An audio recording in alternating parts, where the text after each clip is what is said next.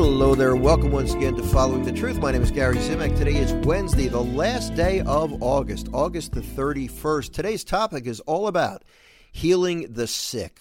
We'll look at the gospel from today's daily mass with an example of Jesus healing the sick. Now, I don't know if you've run into this, but there's a common belief that Jesus doesn't, we can believe he can handle spiritual things. We don't typically have a problem with that.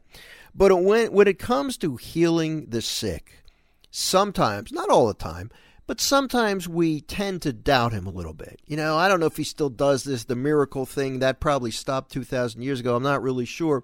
Well, I want to look at the gospel today, and I want to use it to really remind you of the fact that Jesus can and will heal the sick physically, miraculously, if necessary.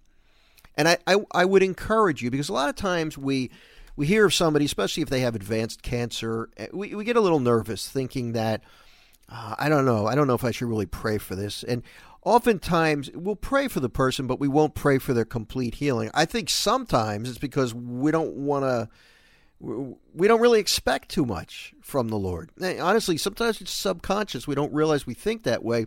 But I would encourage you today, after we read the gospel, to pray big. If you need a miracle, a miraculous healing for yourself or somebody else, pray for it. And let the Lord decide how he's going to heal. Let's read this. It's Luke's Gospel, chapter 4, verses 38 through 44. After Jesus left the synagogue, he entered the house of Simon. Simon's mother-in-law was afflicted with a severe fever, and they interceded with him about her. He stood over her, rebuked the fever, and it left her. She got up immediately and waited on them. At sunset, all who had people sick with various diseases brought them to him. He laid his hands on each of them and cured them. And demons also came out for many, shouting, "You are the Son of God." But he rebuked them and did not allow them to speak, because they knew he was the Christ.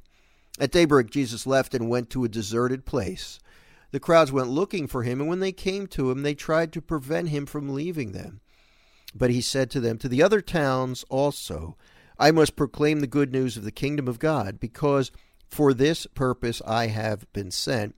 And he was preaching in the synagogues of Judea. So we see here a twofold mission of Jesus when it comes to his ministry.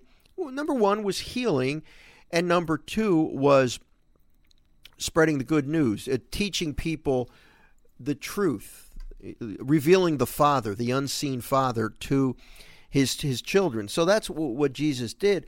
But I really wanted to focus on the healing, because if you look at the Gospels, if you look at the documented cases where people who were sick in need of healing approached Jesus, or other people brought them to Jesus for that healing, you don't see instances where Jesus refused to heal them.